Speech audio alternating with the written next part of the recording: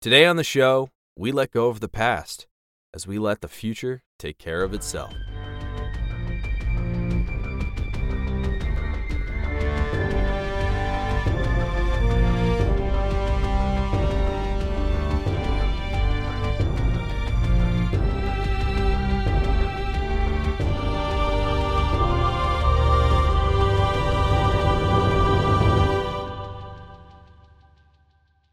Welcome to Lore Party, the podcast that explores the stories, characters, and universes of our favorite video games. I'm Kevin. And I'm Jaden. And today, we are at the end. Today we finish our recap of the Kenobi story for you. This recap is going to be the last episode for Kenobi. Or will it be? Yes, they're very ambiguous about that. We don't know. Oh, we don't know. I will say I'm not sure if I want a second season or maybe spin-offs. I don't know. I'm feeling... I didn't know that I wanted a second season until the season ended. I don't know if I want a second season. I feel like, I always want more Hayden Christensen. I always want more Ian McGregor. I don't necessarily know if I want more Kenobi. But before we get into that, we got to do some housekeeping. We love to hear from our listeners, so please email us at podcast@loreparty.com with your thoughts and episode ideas. Our teams also stream weekly on Twitch, so be sure to follow us on twitch.tv/lore_party. And of course, you can connect with us on Instagram and Twitter at lore_party. Now, this episode is a little bit long compared to the other ones. I would say it's around episode 3-ish length, right? You'd say? I'd say so, yeah. And it's just got a lot going on. There's a lot of back and forths, and there's just a lot going on. We'll get to the back and forths when they do happen. We'll let you know. And we definitely have a lot of thoughts, so just prepare yourself. But this recap is going to be really fun, and you're going to hopefully enjoy the recap comparatively to all the other ones, because this one's going to be wild. Absolutely. So before we get to that recap, we do have a little bit of ad break stuff we're going to do, so we're going to hear a word from our sponsors, and we will be right back. Okay, so now we're back. Last episode, Jaden, take it away. Absolutely. Once more onto the breach. So the episode opens on a small scene of a water line on Tatooine. The same guy who was Obi-Wan's boss in episode 1, he's cutting the line being his little dicky self, you got something to say, when he's stealing water from people who need it.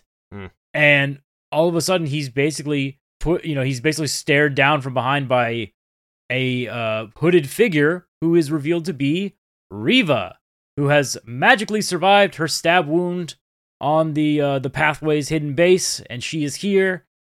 She uses the Force to push the water from his hand, and then asks the man running the water line about a farmer named Owen, whom she remembers from the very first episode. You gotta remember, Owen's a moisture farmer. Oh, snap. He's a water farmer, so that's probably one of his suppliers. Exactly. Also, don't forget, Reva is really banged up. Yep. She's super bandaged. Really bandaged. You see a red bandage around her that's clearly dirty and bloody. So she is messed up. But revenge does wonders, right? For the will to live. Ah. After this scene, we cut to a similar shot sequence of the opening of A New Hope, which I instantly thought of as soon as I saw it. We have I know, right? We have the small cargo ship being chased by a Star Destroyer. We get a close-up of Vader, and he says to increase the firepower. And inside of the ship that they're on, the cargo ship, Roken walks over to everybody, and he's like, okay, so the hyperdrive's almost ready. We'll be getting there soon. We'll be leaving soon.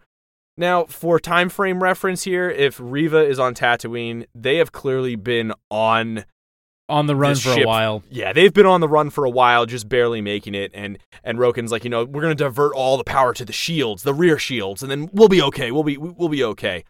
However, he doesn't look too convincing. So Ben walks into the other room, and he has his suspicions confirmed.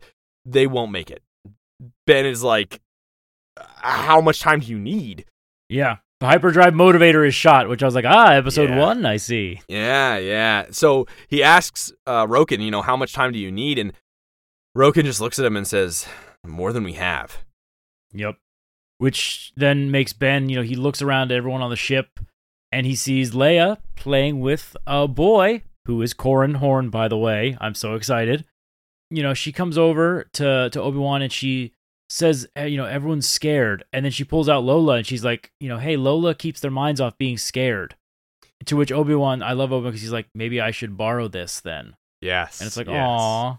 And then right after that, we cut to Owen and Luke, who are kind of walking into maybe a parts shop, junk shop kind of thing. Yep. And Luke's running around, and the owner kind of looks at Owen and is like, he's a feisty little kid. He's like, yeah, he definitely is. He broke my shit. Yes, and it seems as if Luke must have broken a speeder.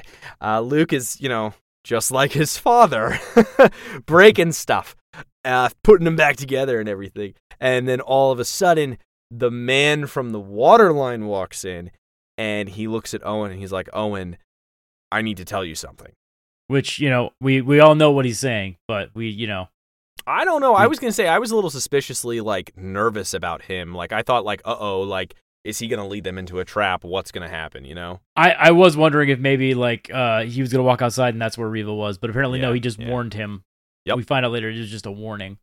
Okay, so then we cut back to the ship, and Leia is now yelling at Ben/Obi-Wan, you can't just leave me here. Ben says, he's only leaving because he knows that Vader wants him and only him. So if he leaves, the civilians will be safe. And everyone there's like, no, please, no, we can't let you go. He has this great line where he says, you spent 10 years protecting the Jedi. Let me return the favor. You are the future. You are what needs to survive. Leia is not happy. No, she is not at all. So furious. She's her typical self. She wants to, stop him. She wants to be the hero. And Haja intervenes, and Obi-Wan makes him promise to take care of her, to get her home. And he says, yes, I will. For a fake Jedi, he's doing a really good job, Yeah, he even says, he's like, for a fake Jedi, a smuggler, a stealer, blah, blah, blah, my word hopefully is good enough. And Obi-Wan's like, yes, it is totally good enough. So after this, we cut now back to Owen and Beru on the farm. Owen's running around, and he instructs Luke to go inside immediately, tells Beru that Reva is on her way. He wants to leave. He wants to get out of there. He wants to run, yeah. He's like, that's it, we're out, we're leaving. And Beru completely fights him on it, and she's like, no, this is my home. No, this is not happening. Absolutely not. We are not leaving.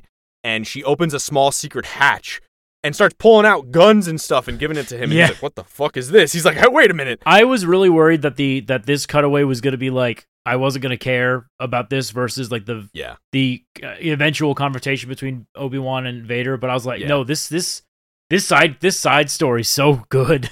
It was so well done. It makes you realize, we talked about this in the pre-planning for this episode, it really gives a nice, healthy new context for Luke coming upon the burned homestead in A New Hope. This shows that Owen and Beru are fighters. Oh, yeah. They literally pull the guns and they have ambush positions ready and all this other stuff. I love the idea that they did not go quietly when the Empire came for them, because they have been preparing for Luke's entire life for the idea that they might have to defend their home from the Empire. Yeah, and Beru even says, we are enough. We are enough to protect him.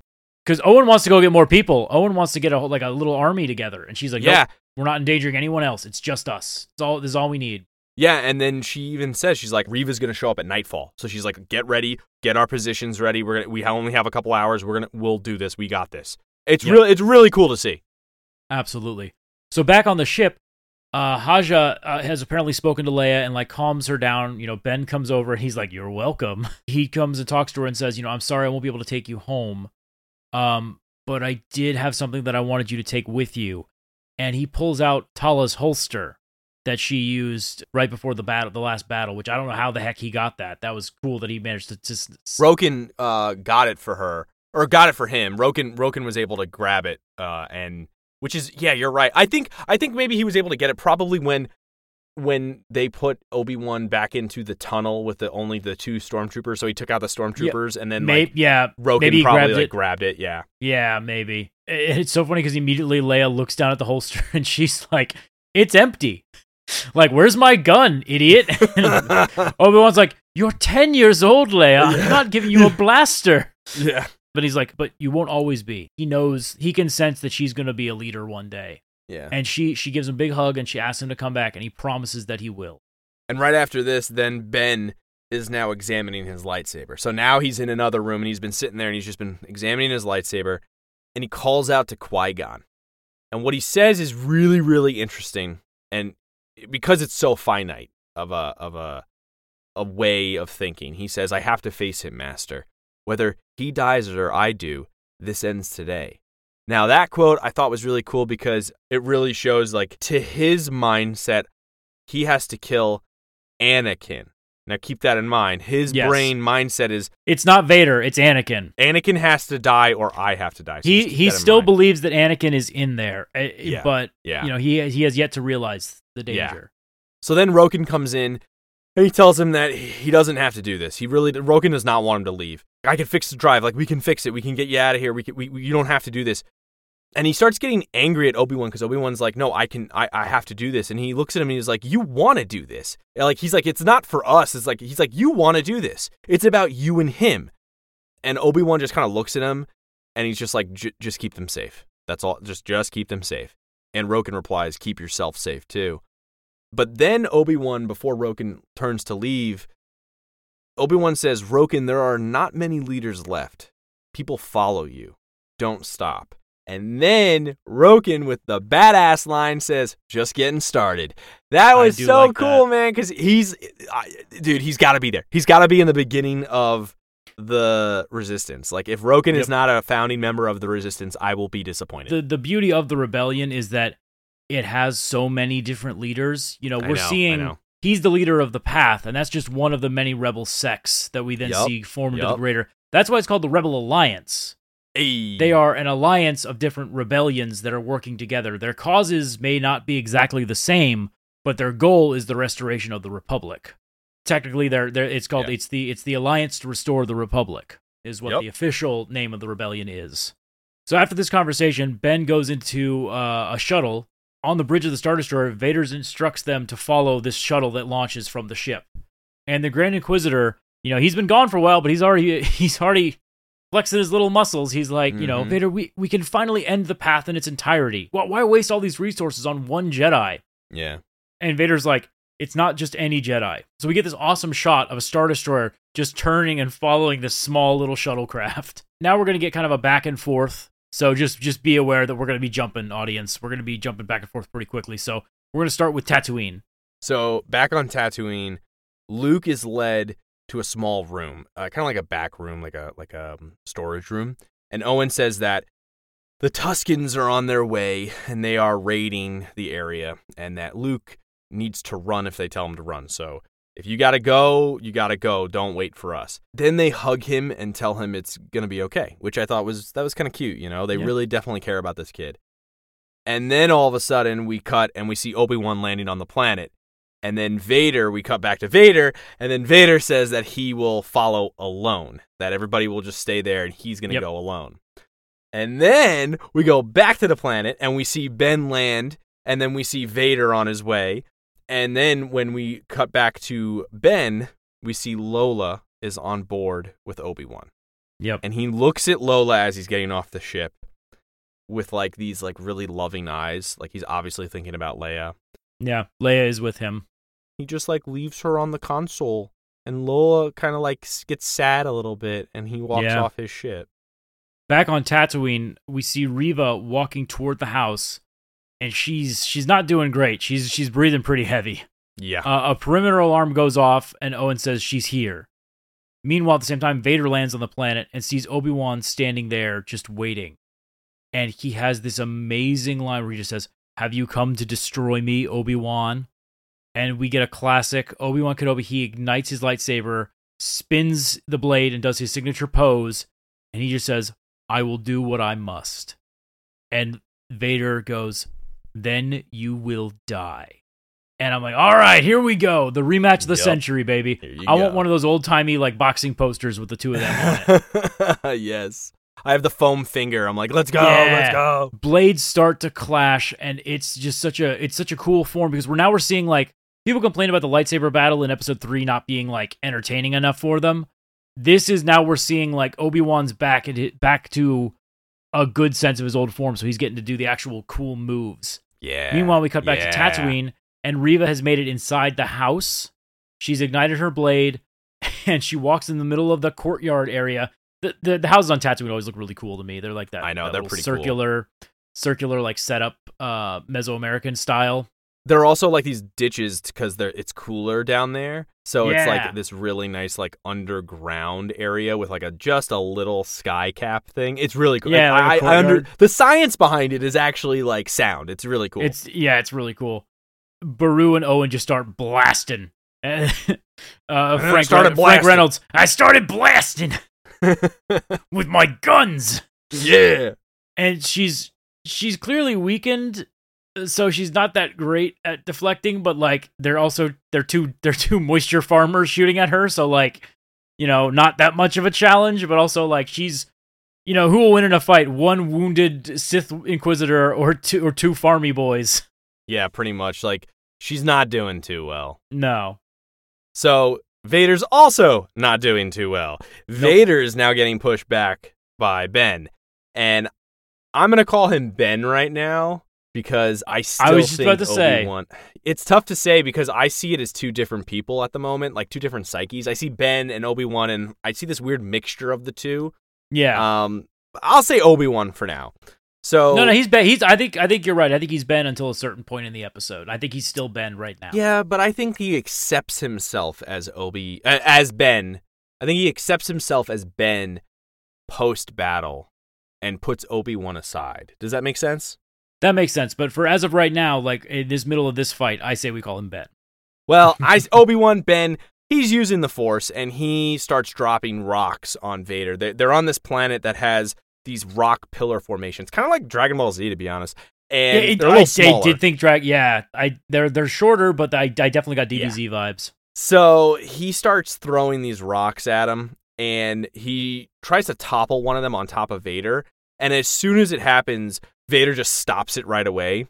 Yep. And he looks at him and he says, "Your strength has returned, but the weakness still remains." And he says that like he's like says "still remain," and it's really cool. Yeah, you hear really Vader grunting and like going "Rah!" like every time he attacks Obi-Wan, which is not something we've heard a lot in battles of like. Well, it's because he wasn't trying. Exactly. He wasn't trying. I think he was trying because Vader was like grunting as he's trying to fight. No. I'm sorry. He was trying in this fight. I'm saying in the battles that we've seen, like even in the original series when he's fighting Luke. Yeah. He's just testing him. The entire time he's testing him to see if he's worthy of being an apprentice. Yeah, but in this battle, no.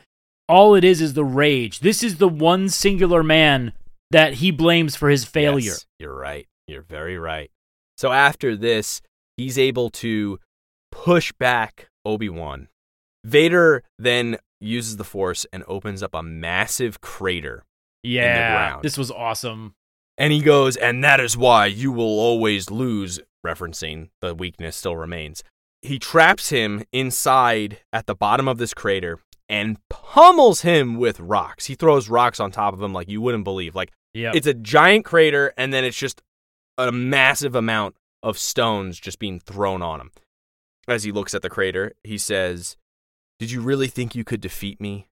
You have failed, Master." And then he just like turns his blade off and walks away. We cut to Reva, who has made her way to the little shed area where Luke is, and Owen is the only thing between her and the door. And she says, "You really love the boy, like he is your own." And Owen has this amazing line. He says, "He is my own." It's great. And I love it. Again, I love knowing that this man, you know that he put up a fight when the Empire came. Because he's done this before. Yeah. And he asks her what she wants, and she just says, "Justice." And it's like, it's her own sick, twisted version of justice. Exactly. Owen's able to hold his own for a little bit of time, but like, she's still able to use the Force. And she has a lightsaber, let's be real. Yeah. And he gets a good like hit on her. Like he's able to like hit her. Yeah, he hits her in the blade, the stabby stab area, her wound, that's what it's called. I like that, the stabby stab spot. And she uses the Force to like knock him over. So then he starts screaming, like, she's coming, she's coming. And Baru hits Reva upside the head. Yo, bro. Bing! And Luke manages to like escape out of a ceiling hatch, and he starts running towards that cave formation that we saw Obi-Wan watching the homestead from. And Reva's hot on his tail. Yeah, Reva just starts like hobbling, trying to get him. So after that, we're back with Obi-Wan, and he's stuck under a tremendous amount of debris. And he's trying to hold it back with the Force, and clearly is struggling. He keeps hearing all his failures, He keeps hearing Anakin, Vader, the fights from Episode 3, every single time. Both Episode 3 of Obi-Wan and Star Wars Episode 3. Yes. He's hearing all of his failures. He's being bombarded by it. He's being literally crushed by it. Crushed by the weight of his failure, you say? And then I will say this. In perfect Spider-Man fashion, he starts remembering Leia and Luke, mostly Leia. And he starts kind of getting this intense, like, I can do this. I have to do this. And he just pushes all of the debris away. Like, it goes flying. And so he makes it up the crater. And then we cut and we see Vader. And Vader's now just walking to his ship. And he's just walking. And it kind of looks like he's floating for a little while until we get the close-up shot of him walking. He's felt this is happiness for the first time ever. Like, he's like, oh boy, I got to get my revenge finally today. Oh, that's why he's actually floating. You thought. Yes. So it gets this close-up on Vader, and he just stops, and he just stands there. And then all of a sudden you hear Obi-Wan's blade, and boom, the blades start, once again, they start clashing. But this time, Obi-Wan's on the offensive. Yep. He's clearly fighting offensively, which Anakin's not used to that because which is a really good, because his entire teachings is I only use defense, and this once time and again we see that Obi-Wan is the best duelist of the Jedi Order. I maintain this. Everyone thinks it's Anakin because of how flashy he is, or Mace Windu because of how aggressive he is. It's Obi-Wan because he knows how to study his enemies and turn their knowledge and tactics against them. For Obi-Wan's and Anakin's entire lives, Obi-Wan has been the defensive one, so Vader never really has to put up any Force, defenses, because he's like, I'm the one who's always going on the offense. Yep. So for him to turn the tables, for Obi-Wan to turn the tables and start attacking offensively, completely throws him off guard. Yeah, Vader's able to stop his blade a couple times, and he stops it with the Force a couple times, and they're fighting, but clearly Vader is like, what the hell is going on here? This is not. He does not normally fight like this. What's happening? Obi-Wan then uses the Force and completely pushes Vader up against one of the pillars, one of those stone pillars. Then Obi-Wan uses the Force and picks up a massive amount of rocks, more than Vader picked up when he threw them at him. And he just starts pummeling Vader with rocks, like just smashing him with rocks.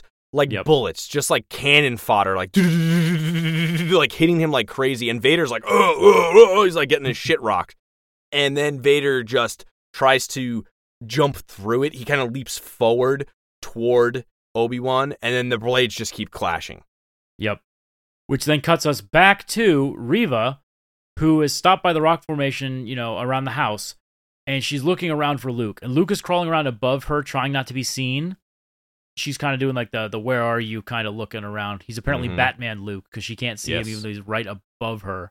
It is nighttime on a desert planet, let's be real here. True, but she has the glowy blade. She could use it to illuminate the whatever. Doesn't matter, because we got to cut back to Obi-Wan and Vader, and this is the part where we see Obi-Wan finally having the upper hand, like fully, and he gets a couple of good knocks on. There's a shot where he takes the hilt of his lightsaber blade and he starts slamming it into Vader's control panel on his suit, which then starts fucking with starts fucking with Vader's suit, and it makes him not able to fight as effectively. And then we get an awesome swing from Obi-Wan, and he cuts Vader's helmet open. Which, by the way, that's why Vader has that scar on the top of his head in Return of the Jedi. What's crazy too is that he He's doing that like breathing thing like we hear in episode 6 where we hear him like struggling to breathe like we hear that. We hear that, but Vader is caught off guard again because Obi-Wan lunges for him like the most offensive move that I think we've seen him do. He saw an opening and he takes it because he's Vader's lost this fight because he opened himself up to an attack in the middle and it damaged his control systems.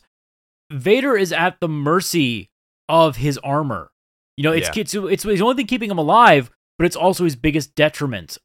We see in novelizations too that Palpatine even says that Anakin's potential would have surpassed his own in time had he not been injured. This suit is designed in every possible way to, yes, keep him alive, but keep him hobbled. He's still more powerful than most Jedi or Sith that you would encounter, but he is nowhere near his full strength that he was before. And this is very clear because he has lost this fight, and his mask has literally been opened, revealing this horrible face behind it of burns and scars and pain. As Vader looks up, we hear Anakin and Vader mixed breathing. And Obi-Wan looks in absolute horror as he sees the husk of the man he once knew. The shell of Vader's armor encasing a destroyed, damaged Anakin. Obi-Wan's like, Anakin. Dude, it was so hard to watch this scene without getting emotional. So what I normally do is I watch the episode and then I'll watch it again and write the script while I'm watching it. And every single time I've watched it now, multiple times, I have like started crying. I'm going to be 100% here. This is a very sad scene. So what happens is Obi-Wan kind of, he starts to lower his blade. We see him lowering his blade. He's terrified. He's terrified of sadness, if that makes sense. After Obi-Wan says Anakin, we hear Anakin's voice mixed with Vader's voice. James Earl Jones and Hayden Christensen combined. It's amazing. Combined. And he says, Anakin's gone. I am what remains. And Obi-Wan just starts crying. Yeah, he kind of takes a couple steps forward, and he even says, I'm sorry. I'm sorry, Anakin, for all of it. And he's crying. But in this weird, amazing moment, we see the light in Vader's eyes that were glowing red a moment ago when his mask was cut open returns to the calm, serene eyes of his old friend Anakin Skywalker. Very briefly. In that moment, we do not hear the voice of Vader. We hear the trapped soul of Anakin Skywalker, and he says, I'm not your failure, Obi-Wan.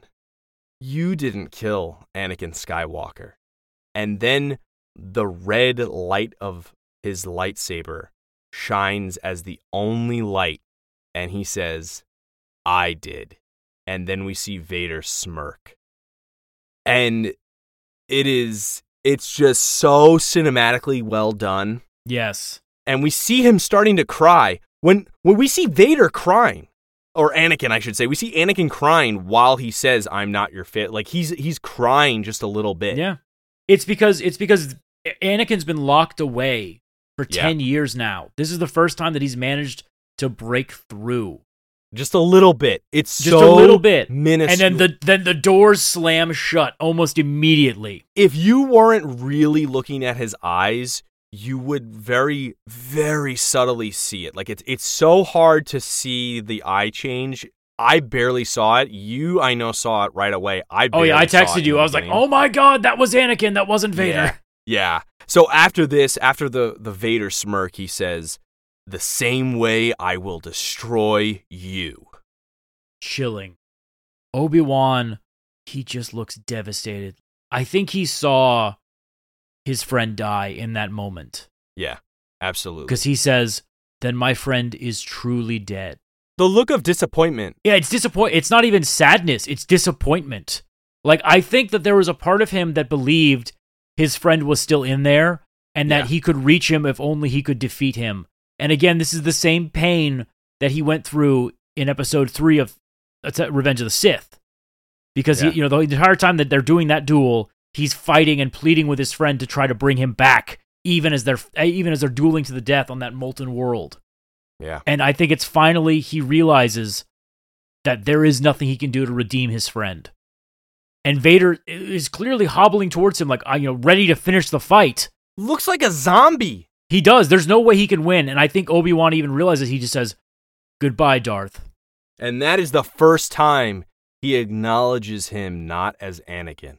Yeah. He calls him Darth, which again, episode 4, A New Hope, only a master of evil, Darth. Like, he just calls him Vader. Like, he believes his friend is dead in that moment. Yep. Which it forms his relationship with Vader going forward, even when he's passed on into the next realm, when he's consulting Luke about the whole situation. Yeah. He truly believes that Vader is gone, or that Anakin is gone, and that Vader is what remains. Yeah. And he just leaves him. And as he leaves, we get this amazing scream from Vader, who sounds James Earl Jones and Hayden Christensen combined. He just screams Obi-Wan and then collapses to the ground. And he yells his name again as he sees the ship leave. And I'm going to say it right now, this was the best scene in the entire episode, maybe the best scene of the whole series. I agree. It was so awesome because I think there was a part of Vader and a part of Hayden Christensen, or a part of Anakin, that was hoping that this was his way out. That if Obi-Wan killed him, he could finally rest. And I think that he's been robbed of that release. Obi-Wan didn't kill him because he knew it wasn't his place to do it. Yeah. Vader's suffering had to continue. Now, I will say this. I do think that I think they had to do this for the plot to go on. I wish there had been like some magical reason for them to have gotten separated. Like the Grand Inquisitor showed up and fired on a ship that made Obi-Wan flee the battlefield or something. I would have liked to have seen that, because I feel like if Obi-Wan really did accept the fact that Anakin was gone, he would have killed Darth Vader. I agree.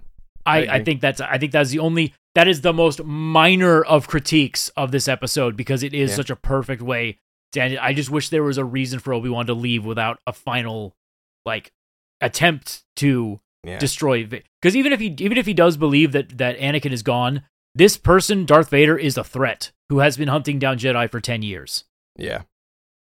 And he should have eliminated that threat.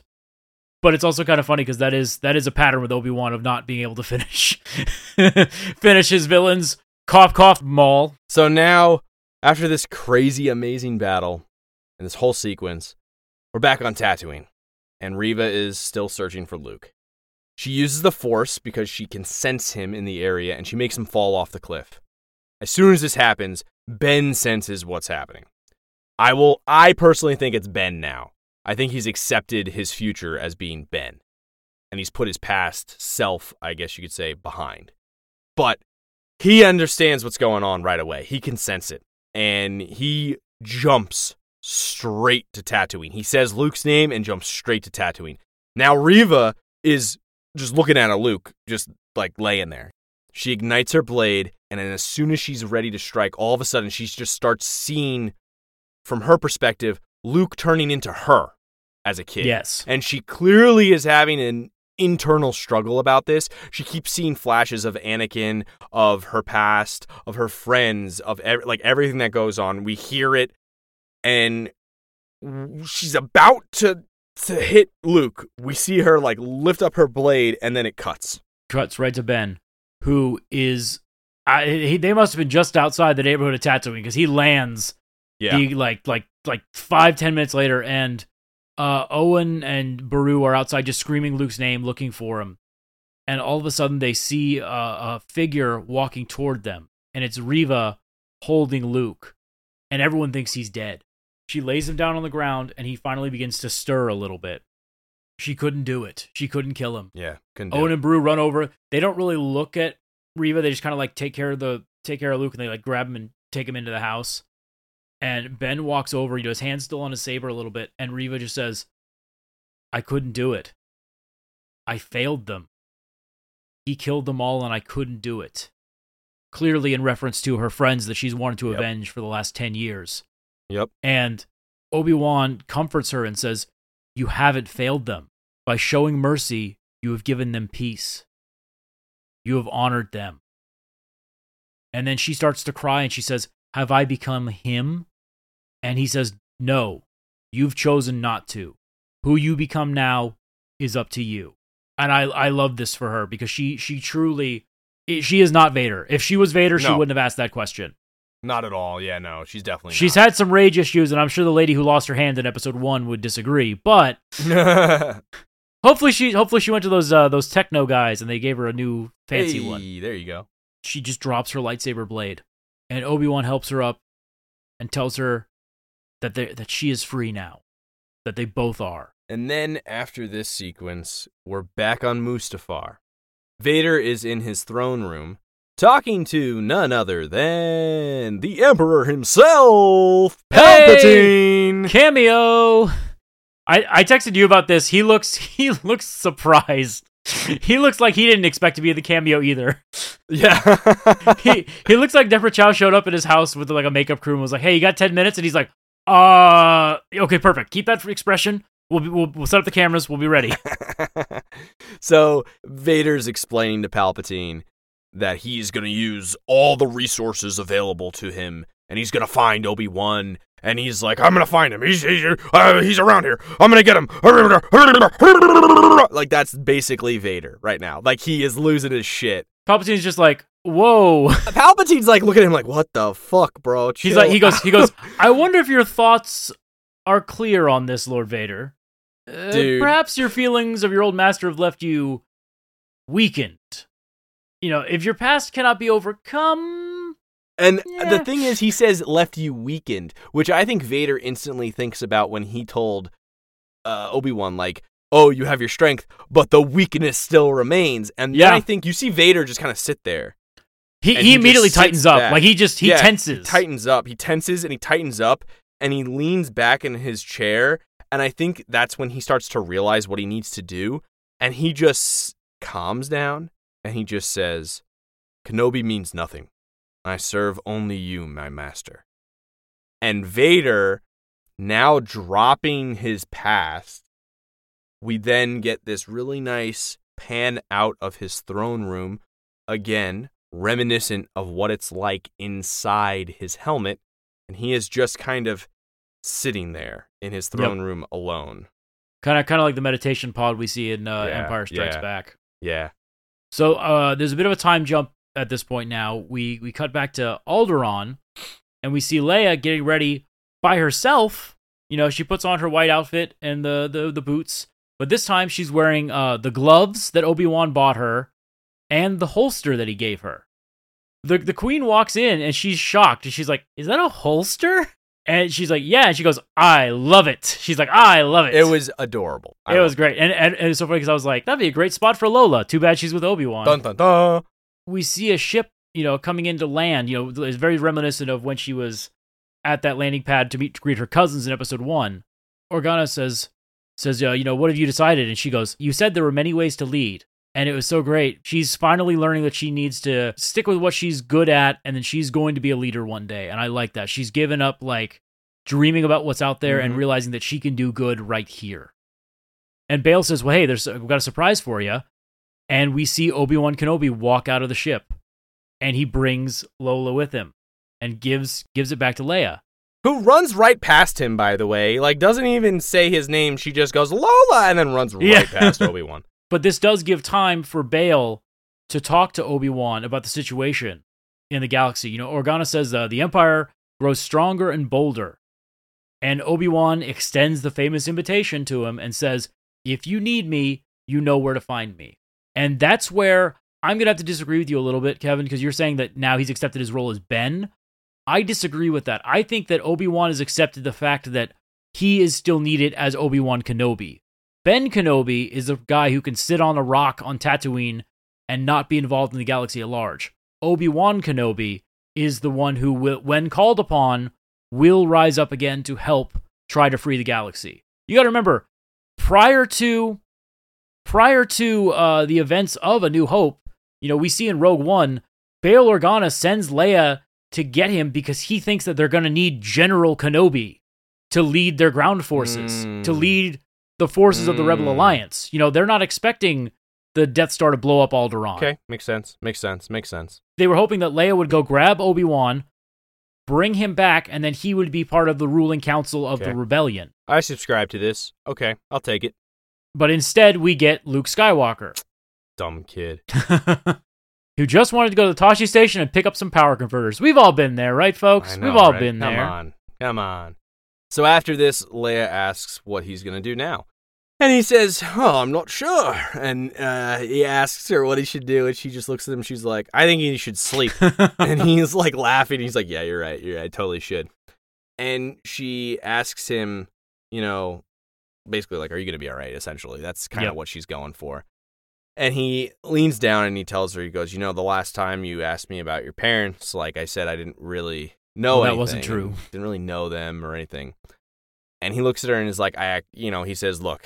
And what got me too was he says, princess, and I'm like, say it. And he goes, Princess Leia. And I'm like, I wanted him to say Padme.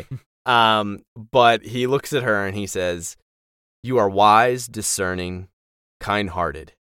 These are qualities that came from your mother.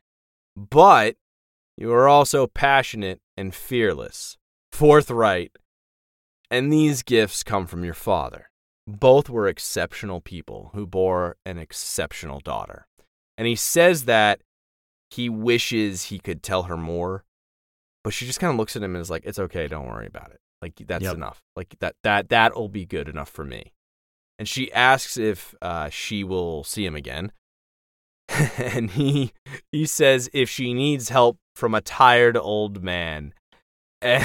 Which I was like, yeah, sounds about right.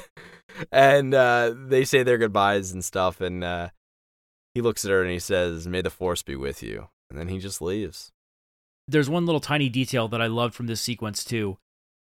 Obi-Wan basically tells her, no one can know about what we did together because it would endanger us both. Yes, he does.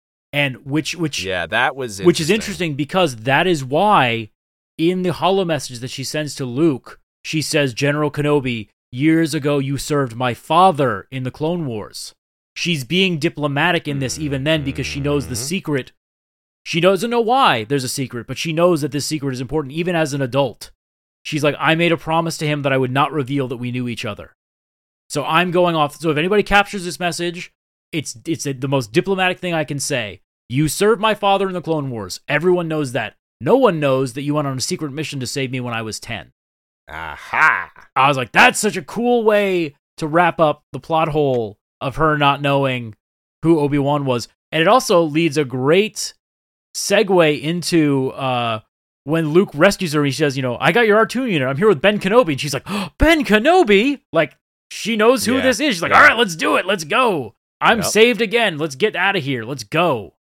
And I was like, this is such a good way to wrap up their journey together. I love that. Oh, yeah. He takes off and he lands on Tatooine and he's closed up his shop in the little cave, which I was like, are you kidding me? In this economy, you're closing a lovely one-bedroom cave, open floor plan, desert adjacent. This seems like a lovely place. Yeah. Oh, my gosh. Very spacious, too. Bigger than my apartment now. Very spacious. He's finally dressing like a Jedi again. Before he was just kind of dressing like a desert traveler. Yeah. Admittedly, a desert traveler who's on the cover of Gucci, but hey. He's dressing like a Jedi now. And actually, Variety magazine, yeah. Absolutely, yeah. And he's dressing like a Jedi now. And he's actually dressed like a Jedi from a comic book. I can't remember the exact comic book, but you can look if you look it up. Yeah, it's the new one. It's It's issue 15, I think, of the Star Wars comic. Okay, thank you. Yeah, it's like the front cover. Yeah, he looks pretty darn good. Looks badass. And he decides that he's gonna go. He notices the little toy hanging on one of the saddlebags, and he decides he's gonna go visit Owen and Luke one last time. So he travels over, and Owen is outside with Luke, and Luke's fiddling with something. Owen walks up, and he says, "What are you doing? I thought you were gonna keep your distance." And Obi-Wan tells Owen he was right. Luke needs to be a boy. Obi-Wan was more and more like, all right, the second he has Force powers, bring him to me, he's going to be a Jedi. Yep. And I think he realizes now, like, he saw what happened to Leia. Like, Leia had to grow up in these last couple of weeks that she's been on the run. Yeah. And she's going to be an adult from here on out now. But Luke, his innocence is still preserved. Yes, he had that traumatic experience with Reva, but, they can chalk that up to, hey, remember that crazy thing that happened? Yeah. He doesn't really know what happened. So right now, Luke is still innocent, and he gets to be a kid for now. He says the future will take care of itself. The only protection that they need is them. And as he gets ready to leave, Owen looks at him and says, hey, Ben, do you want to meet him? The excitement on Ben's face when he's like, wait, what? I what? Yeah, really? You're sure? He's like a puppy. He's so excited. Yep. He walks over to Luke, and he's holding the toy ship, and Luke looks ecstatic. He's like, oh, who's this guy? He looks cool. Yeah. And we get it. He says the line. I was like, yeah! It was great. He just walks over to him, and he just looks at him, and he goes, hello there. It was great. I loved it. It was awesome. And they were like hiding it. But it was so great because everyone was so mad in episode 2 when he just said hello, and everyone was like, no, he didn't say the thing. It's like, guys, it's coming, I promise. So after this, Obi-Wan now is just moving through the desert by himself. We see him just trekking through the desert. And he comes across a new rock formation. And all of a sudden, he starts seeing someone in the distance just appearing out of thin air. And finally, we see Qui-Gon. He's just standing there as a Force ghost, and he just turns around, and Obi-Wan goes, Master Qui-Gon! And the first thing out of his mouth, he looks at him and turns, he's like, well, took you long enough. Oh my God, I loved it. And then Obi-Wan says, I'm beginning to think, you never come. And Qui-Gon looks at him and he says, I've always been here, Obi-Wan. You just were not ready to see me. And then he just kind of looks at him and he's like, all right, come on. We got a ways to go. And it just sees the two of them going through the desert, and then that's it. Together. That's the end of it, which, we were going to get a Qui-Gon cameo. I knew it. I told you. It was pretty much we were going to. Oh, yeah, I never disagreed. I thought we were going to, too. I thought it was going to be something profound. I thought it was going to be like coming to him in a vision. Yeah. But this is honestly better. Yeah, it was just like, it was two old friends reuniting in a long time. No pomp, no circumstance, no grand. It was just finally. And, this goes to like the modus operandi of ghosts of the Force, like Force spirits. Obi-Wan even says it to Luke in episode 5, I cannot interfere. Yeah. Which then gets thrown away in The Last Jedi when Yoda lights a fucking tree on fire with lightning. But we don't talk about that. Okay, so before we start getting into our thoughts on the episode and more Force ghost stuff, we are going to take a quick little break, and we'll be right back. Okay, we are back. We are now going to do our unbiased review of the episode. As always, Kevin, hit me with what you thought first. Okay, so what an amazing finale to an amazing series. That's what I got to say. Yes. Absolutely loved it. This episode has a lot to unpack, and I will start chronologically. So the beginning, I thought was a great reference, the opening sequence of episode 4. I thought that was really fun. The ship that the rebels have at this point, because I'm going to call them rebels, because they are rebelling, okay? They are rebels. Yeah. The ship that they have was even smaller than the one that the rebels, eventually get. So it just shows how something so formidable starts from something so teeny-weeny. The rebels we see in A New Hope are the militarized ones. They're still in that rickety little tiny ship. Yeah. Which, by the way, the Blockade Runner is my favorite capital ship in Star Wars. Fight me on Hell that yeah. one. It is the coolest ship ever. And then we got to see Leia's refusal to let Ben leave. And the entire ship expressing their agreement was really fun to see, because they were just like, wait a minute, what about, you're staying here, hold on. And they were fighting with him. These are the last remnants of the people who actually know and care about the Jedi Knights. Like, these guys are the last ones, man. Yeah, and it shows that they really need a leader, and they want a leader, and they trust him. But him then saying that they need to survive and that they are the future, and then he's entrusting Roken with that future and Haja, I thought that was a really nice send-off to Rebels, to the other shows that we have gotten and will be getting about the Rebel Alliance. I think that was a really nice, that's how we're going to end this part of the story right now. I thought it was really good, and it was really easy, and it wasn't dragged out, but it was a really easy send-off that it put a nice little bow on it, and I didn't want more in terms of oh man, Obi-Wan story left me hanging. Like, it didn't. I was fine with that ending of that part of the story. Yes, I agree. And then also the whole Obi-Wan trusting Haja. I thought that was a really cool parallel to him seeing the good in Han Solo later on. Like, he knows who is a good person and who isn't in, like, the whole underground world. Like, he can tell. Like, it's just one. Obviously, I'm not going to say that he's basing all of this stuff on Haja alone, but I thought it was a really good way of showing his intuition and kind of almost like a forced sense on, like, who's a good person, who can I trust in that world. Obi-Wan's always been in this dark, seedy underworld. He's always been very good at existing in that world. You know, when we see him interact with Hondo, which, by the way, if we get a season 2 and Hondo is not included, I will be very upset because I was hoping for it, man. I kind of wish there was more Rebels and Clone Wars in this show, but we'll talk about that when it's my turn. I think that he's used to being in this underground world, so yeah, he's got kind of a feel for scum, you know. Yeah, so I liked that. Again, the Star Destroyer following the little, like, escape pod ship that he's in. I thought that was hilarious. My friend texted me and was like, why didn't they launch fighters at the other craft? And I'm like, because then the movie needs to happen. Yeah, right, come on, shut up. It's also reminiscent of the escape pod that R2-D2 and C-3PO are on in episode 4, because they were like, oh, that's just an escape pod. There's no life forms. Oh, well, screw it. Don't follow it. But this time they do follow it. And it's like, that's why Vader, if you think about it, he was like, an escape pod? Damn it, follow the pod. Like, he's just like, ah. Yeah. Like, I thought it was really funny. You know, I know they wouldn't do this, but how fucking funny would it have been if, like, the rebels on the ship watch Obi-Wan launch in the shuttle, right? And then it immediately jumps to hyperspace and leaves them. That would be hilarious. A lot of assumptions there that Vader wouldn't just shoot them first and then go after Obi-Wan. Oh, yeah, right. Imagine Obi-Wan just turns around and just starts firing just a little bit and then turns around and he's like, pew, pew, pew, come get me. And then he's just flying. He's flying. And she was like, thank God I saved the rebels. And you just like to see in the reflection, they just blow up. And he turns and like, oh. Now, the fight with Owen, and then Owen also saying that Luke is his own. That makes me want more Owen. Like, the whole fight with Owen was great, but then him saying, he is my own. Holy shit, I want an Owen show. I know that sounds stupid, but I love Owen now. Like, that was so cool. He went from a nothing character to a really well-developed and flushed-out character. Absolutely. In the, like, 3 scenes that he is in the whole show. Absolutely. And what an amazing job of showing how much they love Luke. Yes. How much they care for him. Like, it adds so much more weight to everything they say in episode 4, everything they do for him, and then, like, Luke's reaction to them dying, like, it's even more heavy. I loved it. I thought they did a great job. Good acting, brilliantly done.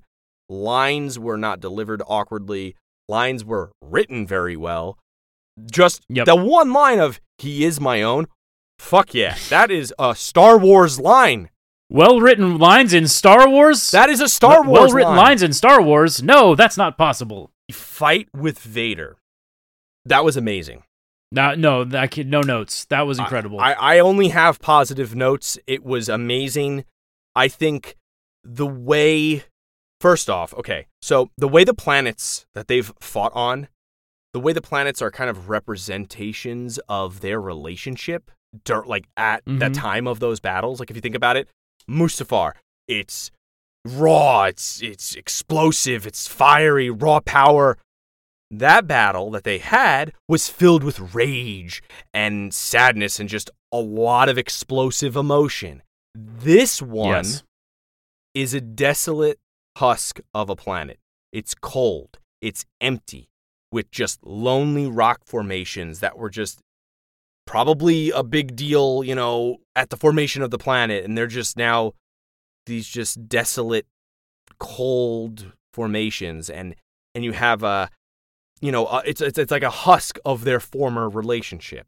It's a decomposed shell, you know? And you also, again, if you look at the Death Star, that is when it becomes kind of like, they're just regular enemies at that point, and it is more of like a professional battle in the Death Star. Do you know what I mean? Like, it changes. Well, in the Death Star fight, you know, I feel like we need to talk about this. Obi-Wan Kenobi realizes that it's not his story anymore. Exactly. Like, the second they land on the Death Star and they see that Alderaan is gone, Obi-Wan realizes that it is Luke's story. He's like, my part in this journey is over. Now, aside from the setting, the fight itself was done so well. Yes, we finally got to see old-timey lightsaber dueling. I know, which I was really like, cool. Thank God. It wasn't the baseball bat wielding that we've seen in the sequel fights. Now, I did text you about this. I did notice that Vader is fighting with his right hand the entire time, at least in the beginning before he starts getting overwhelmed. Now, I personally saw that as Anakin style, like Anakin coming through, only fighting with his hand that he built as Anakin, rather than the Vader stuff. I'm not going to say that that's because using the other hand and stuff is torture for him.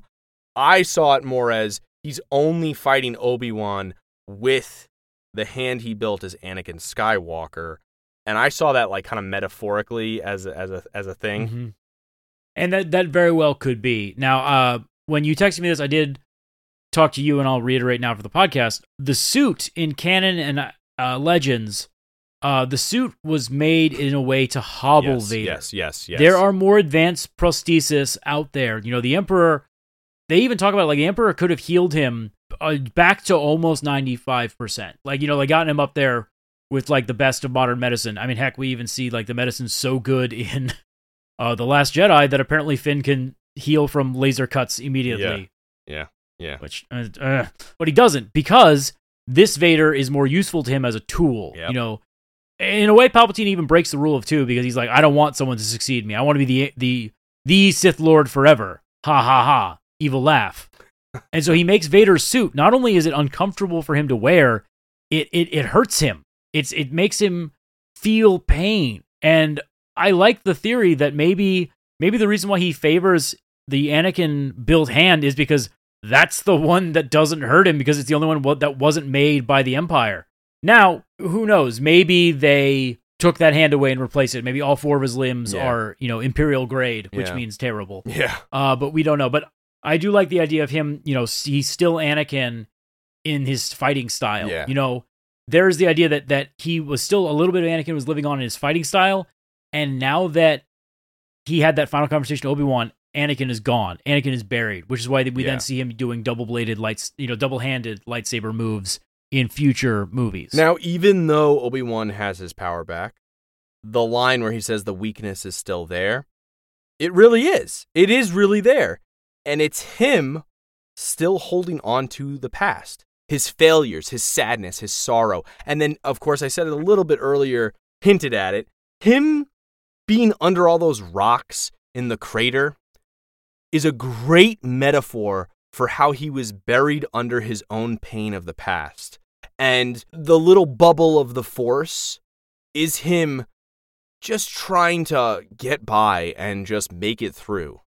And it's only when he focuses on the present and the future of what it can bring, that's finally when he overcomes this problem and is basically able to win the battle, not just against Anakin, Vader, but himself, because he has been clouded in the Force this entire time as well due to all of these things. He cannot get over it, and it is his biggest weakness. Finally, he's able to overcome it, and it completely changes. Look at how more powerful he is. Look at how much more powerful he really is with the Force after. Which is why I say that he is, as he escapes those rocks, he escapes from the cocoon of failure and reemerges as the Obi-Wan of 10 years ago. I think it's a new Obi-Wan, honestly, because I think it's an Obi-Wan who has moved past the Jedi Order, the failures of Anakin, everything he's gone through. I think it's a new one emerging. That's why his outfit is so white and different at the end. Like it's like he came out as a light user. You know what I mean? I wouldn't say new. I would say an Obi-Wan that has embraced the past and is using it to fuel his future. Well, this episode has a theme. I wouldn't say one that's moved on. This episode has a theme of the future. It's constantly being said by him this whole episode. In the beginning, he says, "You are the future. You need to survive. The future will handle itself." the boy needs to be a boy. Like, the future's going to do its own thing. Like, he keeps mentioning the future, and it's hinted, will I ever see you again? All these things. So I think that's the theme of the episode, is that you need to let go of the past and look toward the future and trust those around you who care about you and that you care about. And I think that was the whole overall theme of the episode and the whole series. No, I absolutely could see it that way, yes. So the next part of this whole fight, of course, is Vader's face showing. The difference in colors. We gotta talk about this. Holy shit. So they use the lighting here cinematically in a great way. They use the blue lighting to show Anakin speaking, and we have the mix when it's both of them in the beginning, and then the different colors, throughout the whole sequence, we see the red light finally showing when Anakin is dead. Hearing his voice, seeing his tears, the pain, including Obi-Wan's, that was disgustingly sad. And I think it's at this moment that Obi-Wan finally, like we said earlier, kind of just accepts the fate of Anakin, and then he calls him by his new name. It's a great way to wrap up their relationship. Now, we talk about season 2, a possibility. If there is a season 2, Vader cannot appear again. Yeah, I don't think so. I'm telling you right now, Vader and Obi-Wan cannot face each other again until the Death Star. I agree. If they do, that is a mistake. Because I think this is the perfect way to end their relationship. Because that gives Obi-Wan Kenobi 10 years of going, not Anakin, Darth. Yeah. Anakin, Darth. Yeah. Darth, Darth, Darth, Darth, Darth. Yeah.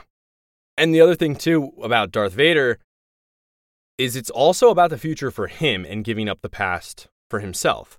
So we see how Vader also eventually then has to accept his past and move on from it to fully become the apprentice that he was meant to be. Well, and because he even says in A New Hope, I sense something, a presence I have not felt since. And it's because he's been so far removed from thinking about Obi-Wan that he's forgotten what his presence in the Force feels like. Yeah. He's forgotten the mind touch. Ooh. Now, I will say this. I do think that it was a bit quick. I think his acceptance of letting go of the Obi-Wan thing was really fast. Yeah, it's a little. Yeah. I wish this scene was a little bit more long, or maybe it showed him having a struggle to just move on. An argument with the Emperor, maybe, like to have like a little bit of defiance. Like we never really see any defiance from Anakin to Sidious, but that could be by design because honestly, when you think about it, Sidious is the only friend Vader has left. Sure, friend. It's the only person he has left. I say friend with the biggest air quotes fucking possible. Yeah. But it's the only person that he has left from his old life into his new. I agree. So maybe that's why he's like, yep, like maybe he's just, he's inside. He's just a guy who doesn't want to be left alone again. Yeah. Yeah. When it comes to Reva's story, I actually thought it was really well done. I do think she should have had more scenes. I think the story was a little condensed and could have been longer for everything.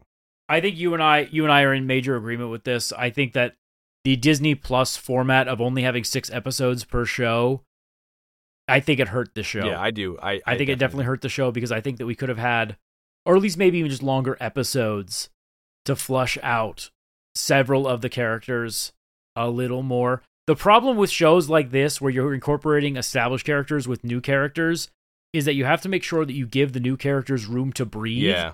Otherwise, they will be overshadowed by the original characters. Yeah. And I think that with this, though, I'm not saying like, oh, I want more content. I mean, I always want more content. But for me, it's a story thing. I wanted to have more of that character because they were new. I was getting invested in their story, and I wanted to know more about it. And I feel like, I don't want to say I feel like I was robbed of it, but I definitely think that we could have done more. We could have had more. I think that doing more of Reva's story in her own Disney Plus show, I don't think that's a good idea. I think that they should incorporate her in other Disney Plus shows, like they did with Bo-Katan, Katie Sackhoff's character in Mandalorian. Like, sprinkle her in to increase the flavor of other shows. Because honestly, Star Wars shows on Disney Plus at this point, they are ensemble casts. Yeah, they definitely are. The characters that show up in those shows, it's kind of cool. They can show up in other properties. Forrest Whitaker's character from Rogue One is in a bunch of properties. That's a character that actually originated in the Clone Wars, believe it or not, the Clone Wars TV show. I don't necessarily think I want to see that character's spin-off show because I've already seen so much of his character in the other properties. And I think Reva would be a perfect example of another character like that to develop. That being said, if they have a great idea for a story with her, I'll definitely watch it. I think she grew on me as the show went on, especially that reveal in episode 5 completely changed my perspective on her. Because I was just like, why are you so mad about Obi-Wan? Oh, you want to kill Vader. Yeah. Oh, this is awesome. Yeah. This is great. I liked that she didn't want to be like Vader. Like, the only driving factor for her was revenge, but revenge does not obviously bring anyone back. I mean, we've seen this in countless stories, but Vader could learn a thing or two about that. Like, she is like Vader because she wanted revenge. Well, it's funny because she doesn't even say revenge. She says justice. Yeah, but that's how Vader is looking at it, too. Remember? He thought the Jedi, from his perspective, the Jedi were evil, blah, blah, blah. But that's the thing is, when she said, I don't want to be like him, like, am I like him? They actually, for a while, they were very alike. She wanted revenge on him. He wanted revenge on Obi-Wan. So they were very similar, and it looks like the two paths have now diverted. And that's kind of one of those things where I was like, oh, wow, she is almost like a mirror of what he could have been if he had just realized his mistakes or realized that revenge is not going to fix everything. Mm-hmm. And so I think her story felt a bit rushed at times, but I liked it. I thought that was really good. Yeah. Now the Qui-Gon, finally. Yep. I loved it. I loved every second of it. I've rewatched it. I know that sounds stupid, but I really have rewatched it because I think it's really cool to see. I think that Obi-Wan can finally see him and interact with him because, again, he has accepted everything that has finally happened. He has accepted it. He is no longer clouded in the Force. His connection to the Force is clear, and it's not clouded by his past regrets and all that stuff. And it's just overall, like, his emotional state is better. And I loved being able to see Qui-Gon. It made me so happy. I'm just going to leave it at that. I am ecstatic. I was jubilated. Yep. Honestly, for me, like, I think we've hit all the points that I could remember wanting to talk about.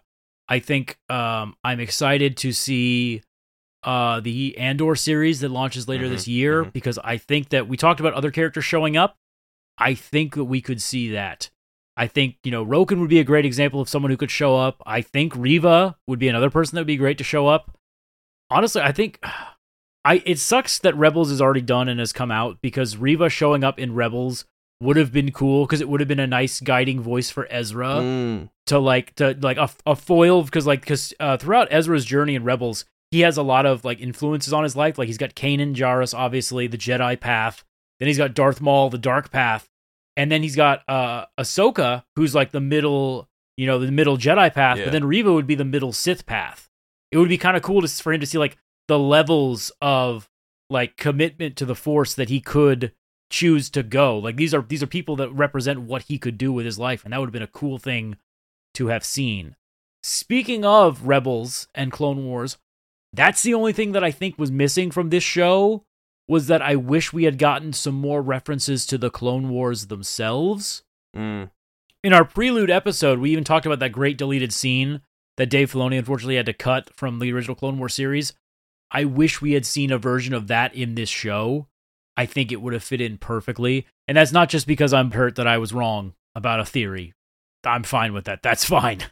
I just think that it would have been nice to see more Obi-Wan and Anakin. Again, 8 episodes, Disney. You should have done 8 episodes for this show. Show me more of their brotherhood and their interaction through episodes. That would have been something that I would have been here for, but at the same time, I am very happy with how the show ended. Again, it sounds so strange for me to say I don't know if I want a season 2, but if you are going to do a season 2, Obi-Wan and Anakin cannot meet. They can't even think about each other. Obi-Wan and Vader cannot interact with each other whatsoever. It's got to be like a grounded story based on maybe this time Luke runs into the Hutts. Darth Maul. Maybe Darth Owen. Maul. He's around. We've seen that fight in Rebels, though, and it's already perfect in Rebels. True. Go watch Rebels if you haven't seen it, people. It is amazing. We could do like a short film, maybe with the two of them in their Clone Wars days. That would be cool. Yeah, I'd be for it. I think that's the thing is I want to see more of the characters together but the only way to get that is to see it previously. And I know I told you this. Yep. It's going to be hard to put these characters all together because now we only have like another 10 years that we could do of story, but some of that story's already been told with like Rebels and stuff. Yep. So the best way to do this is to show them when they were younger, but we also had the Clone Wars, so we already got a lot of these characters' stories. So it's really weird. And the Ahsoka show is coming, you know. Yeah, the Ahsoka show is coming, so we might be able to get some flashbacks between the three of them, Ahsoka, Obi-Wan, and Anakin. That would be cool. I know Ian McGregor and Hayden Christensen both said that they are down for doing more stories. So who knows? We might be able to get them. That would be probably a surprise cameo if I had to guess. Like this, they hyped up the fact that Hayden Christensen was back for the show. But I think for that would be like a secret reveal. Yeah, you know? yeah. That would be something like just like a surprise, which that would be really cool. So would you say that you're satisfied? I am definitely satisfied. I think this was, I want more, but I don't because I know it's like too much dessert will spoil my dinner. Exactly. I am exactly the same way.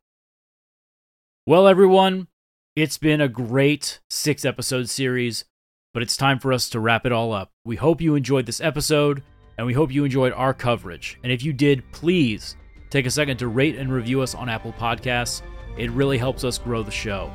And be sure to connect with us on Twitch, Instagram, and Twitter at lore_party. Thank you so much for listening, and hopefully we'll be able to tell you more stories from a galaxy far, far away.